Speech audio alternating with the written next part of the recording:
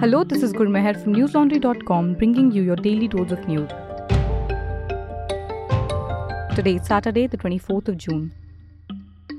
Unidentified individuals set fire to a private storage facility owned by El Susindro, a Manipur BJP minister located in Chingarel, Imphal East District. The warehouse was completely destroyed, The Hindu reported. Attempts to target Susindro's personal residence at Khorai were allegedly thwarted. Security forces had to use tear gas until midnight to keep the crowd at bay from his Khorai dwelling. No injuries were reported. Over the past few months, properties belonging to Nimcha Kipken, R.K. Ranjan Singh, Manipur PWD Minister Govindas Konthujam, Uripok MLA Raghumani Singh, Sugnu MLA K. Ranjit Singh, and Naroya Pakhanlappa MLA S. KB Devi were targeted as well. The ongoing ethnic conflict between the Meitei and Kuki communities has caused the death of over 100 individuals, numerous homes to be burned down, and many residents displaced. In a significant ruling, the Madras High Court has recognized and acknowledged the invaluable contributions of homemakers. The judgment was passed on June 21st and was made available to the media today. While hearing a property dispute case, Justice Krishnan Ramasamy stated that a homemaker performs a multitude of tasks and acts as a manager, chef, accountant, and even a home doctor, providing basic medical support to the family.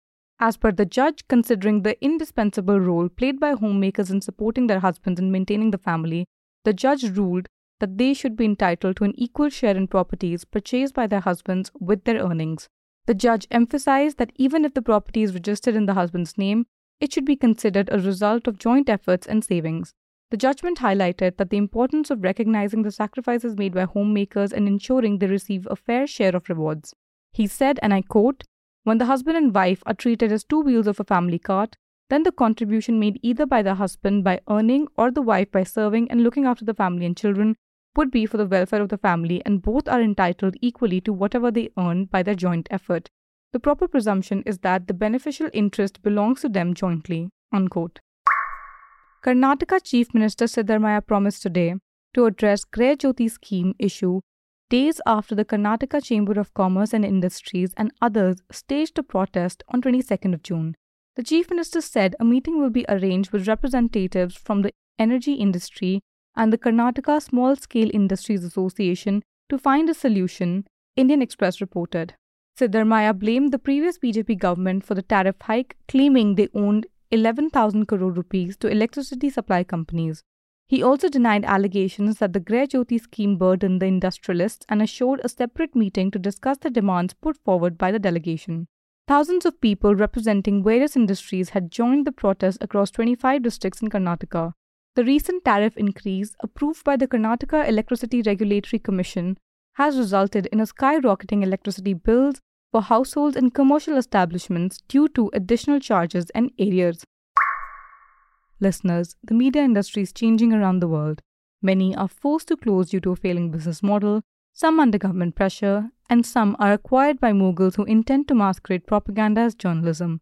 The Indian media ecosystem too is under pressure, with news organizations facing legal cases and government scrutiny. A new series of reports, commentaries, and videos will explore these issues. Help us tell these stories by contributing to the Press Freedom Fund.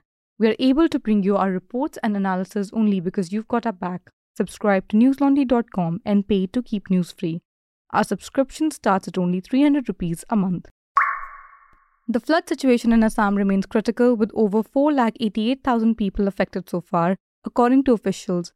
Major rivers across the state continue to overflow, and the meteorological department has issued warnings of more rainfall and thunderstorms in different areas.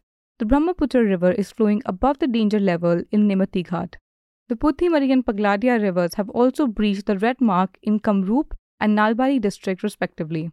The yellow alert has been issued for heavy rainfall and thunderstorms in parts of the state, with 267,000 people impacted.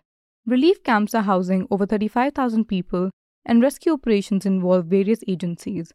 Damages to infrastructure, embankments, and reports of erosion and landslides have been recorded in several districts. Yevgeny Prigozhin, the head of Russian mercenary group Wagner, has alleged that his fighters control the city's military sites, including an aerodrome, after vowing to bring down Moscow's top officials. According to the BBC, the group has called for an armed uprising against Sergei Shoigu, Russia's defense minister. Prigozhin claims to command 25,000 troops and has frequently criticized Shoigu for the perceived failures and high casualty rates in Russia's invasion of Ukraine.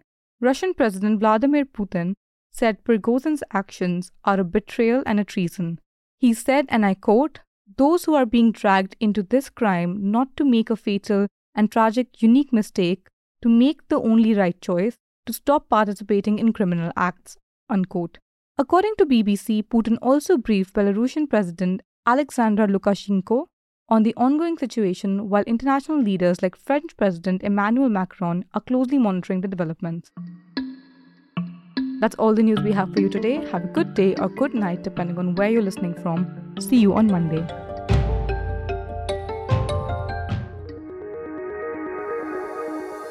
News Laundry is possible because of our paying subscribers. We don't run on corporate or government ads. You too can be part of changing the news model. Go to newslaundry.com/subscription. Be a part of the community that pays to keep news independent. For the smoothest News Laundry experience, download our app. Watch our shows, listen to our podcasts, read our reports. Stay informed. Pay for news, protect democracy, save the world.